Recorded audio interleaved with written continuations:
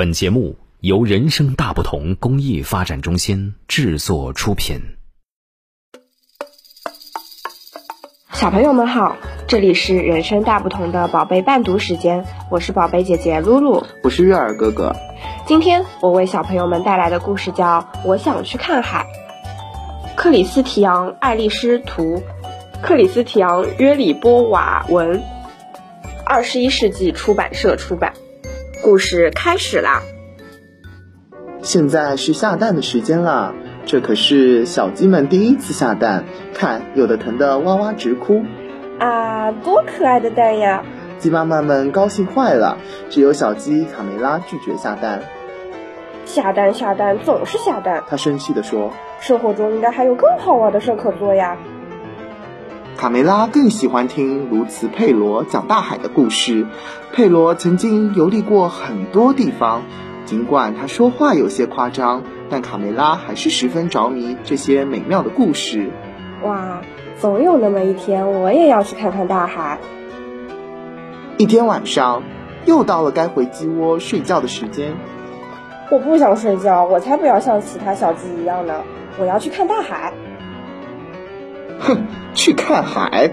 你先弄明白自己是谁，再考虑这个吧。卡梅拉的爸爸觉得再也没有比这更愚蠢的想法了。你看看我，出去旅游过一次吗？你要知道，卡梅拉，大海可不是小鸡玩游戏的地方，跟我回窝里去。这天晚上，卡梅拉瞪着眼，怎么也睡不着，她还在想看海的事。不，我就要去看海，马上就去。卡梅拉轻轻跳下床，推开门，回头看了爸爸妈妈、兄弟姐妹们最后一眼，就离开了家，朝着梦想中的大海走去。早上，当卡梅拉站在沙丘顶上时，眼前的一切让她吃惊的简直不敢相信这是真的。卡梅拉在黑夜里勇敢地前进，走啊走啊，她走了很远很远，她那双可怜的小脚已经快没有知觉了。哇，是大海！卡梅拉又震惊又兴奋，好美呀，比佩罗说的还要美。这是多么奇妙的景色啊！大海翻滚着雪白的浪花，一会儿惊天动地的涌上来，一会儿又轻声细语的退下去。卡梅拉先是在沙滩上堆城堡、捡贝壳，饿了他就吃几粒虾米填肚子。后来他竟然勇敢地跳进了海里，还喝了一口海水。呸呸呸！他咳嗽了一会儿，就用一块木板玩起了冲浪。卡梅拉在大海里尽情的游泳、潜水、滑行，还在海里尿尿。他开心极了，笑啊笑，笑了个不停。天色渐渐暗了下来，卡梅拉想回家了，但可怕的是，海岸线不见了，根本分辨不出东西南北，家在哪儿啊？哦，爸爸妈妈，你们在哪儿呀？小鸡又急又怕地哭喊起来，可四周静悄悄的，没有一个声音回答它。卡梅拉太累了，不一会儿，她就躺在木板上睡着了。只有天上的一轮明月照着她孤零零的身影。突然，3艘漂亮的大帆船出现在海面上，那是寻找新大陆的探险家克里斯托夫·哥伦布的航海舰队。卡梅拉被惊醒了，她大声呼喊：喂，听见了吗？小鸡，有只小鸡在海里。卡梅拉的话还没说完，就被一个巨浪卷上了圣母玛利亚号的甲板。呵，一只小鸡，把这个小东西的毛拔干净，煮来吃。船长命令道。卡梅拉当然不想就这样被吃掉，他竭尽地为自己辩护，讲述自己不辞辛苦地来到这里，只是为了看海。够了，我不想听你的废话。哥伦布发火了，把他抓去煮了。等一等，船长！卡梅拉急中生智地喊道：鸡蛋！为了丰富您的早餐，我保证每天早上下一个鸡蛋，这可是专门为您下的呀。说完，他紧张地直打颤，心想：怎么办呀？我可从来没下过蛋，妈妈又不在身边教我。卡梅拉开始尝试下蛋，蹦、跳、爬高、倒立、仰卧，凡是能想到的方法都用了。哇，下个蛋真的好难啊。爆！哈哈，成功了，很简单嘛，我下了一个蛋。一天早上，刚刚下完第31个蛋的卡梅拉，远远的就望见了海滩和一望无际的森林。卡梅拉发现了。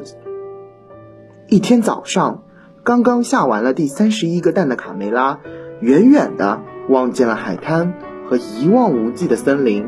卡梅拉发现了美洲新大陆。快靠岸！我终于见到陆地了。一转眼，他们已经在海上航行了几个星期。一只白色的小母鸡真漂亮啊！卡梅拉走上前，有点胆怯地打了声招呼。你好，我叫卡梅拉。哦，你好呀，我叫皮迪克。哦，我来自一个遥远的地方，在那边，海的另一边。他指着大海。啊，真的吗？从那么遥远的地方来？哇，你的毛可真红啊，皮迪克。你也很漂亮啊，卡梅拉。来，我带你去见见我的爸爸妈妈吧。爸爸妈妈，看我带谁来和我们一起吃晚餐了。夜晚，大家为了迎接贵宾卡梅拉，举办了盛大的宴会。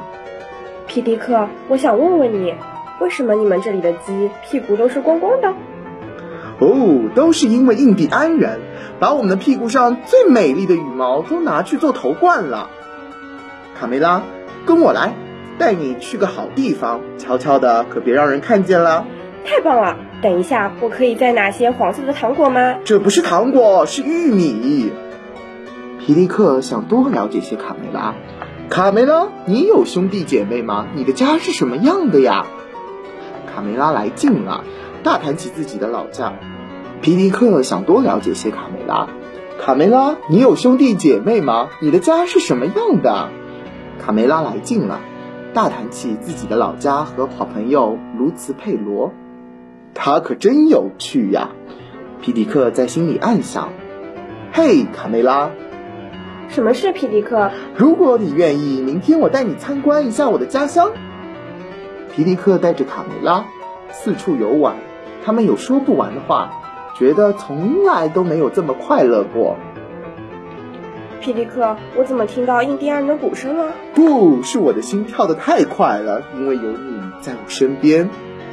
从此，卡梅拉和皮迪克形影不离。哈哈哈，看这对小情侣！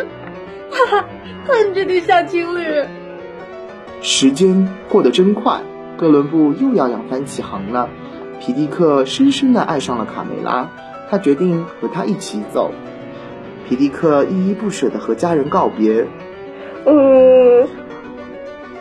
皮迪克依依不舍地和家人告别。